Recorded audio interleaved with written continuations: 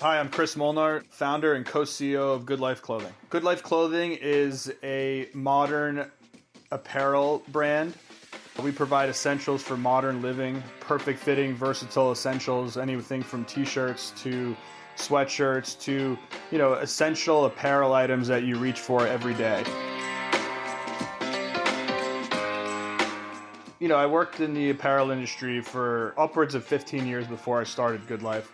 Worked for small brands, niche brands, global fashion houses. Just absorbed a ton of experience at each step along the way in my career. And, it just came to a point where, you have so much experience across a bunch of different areas of the industry. And at a certain point, some people want to continue to work for other people. And then I think you have some people who have that kind of entrepreneurial spirit and they want to take everything they've absorbed and learned and go out on their own. Some people want that security and comfort, working their way up the corporate ladder. Maybe they're going to be the big boss one day, but it's still not going to be their company, versus people who want to take that risk and go out on their own. And I was the latter. I didn't really want to keep waking up every day and taking orders from someone above me, giving orders to people below me about a business that I necessarily wasn't very passionate about.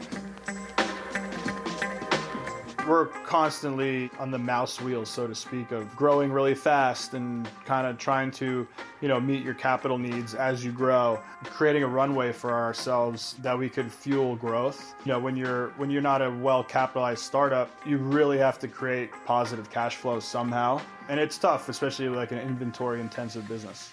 Luckily with my experience, we were able to create wholesale demand for our product. So we were able to take orders ahead of time with wholesalers. About year 2, we were able to create a really significant business with Nordstrom, which is still one of our large retail partners. And so if you're going to create that wholesale demand, you can start to create cash flow through your wholesale business, because you're exchanging goods up front for cash versus direct to consumer channel where you're buying and ordering product, but then you have to sit on it as you sell product on your website. So we were able to kind of go into the wholesale channel as a means to create cash flow.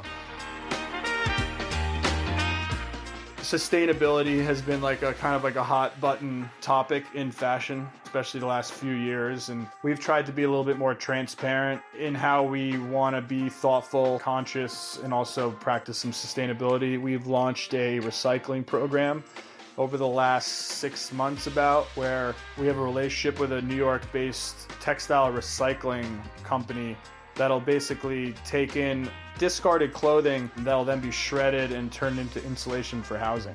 We want to give people a way to responsibly recycle their clothing as opposed to throwing it out or as opposed to donating it, which unfortunately a lot of that product ends up in landfills or ends up incinerated in a third world country.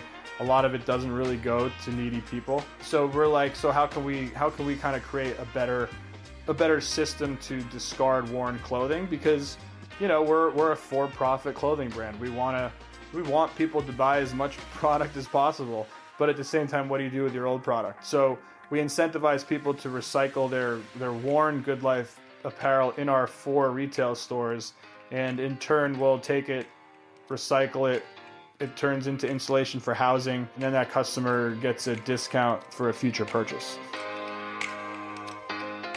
There's a lot of smoke and mirrors out there.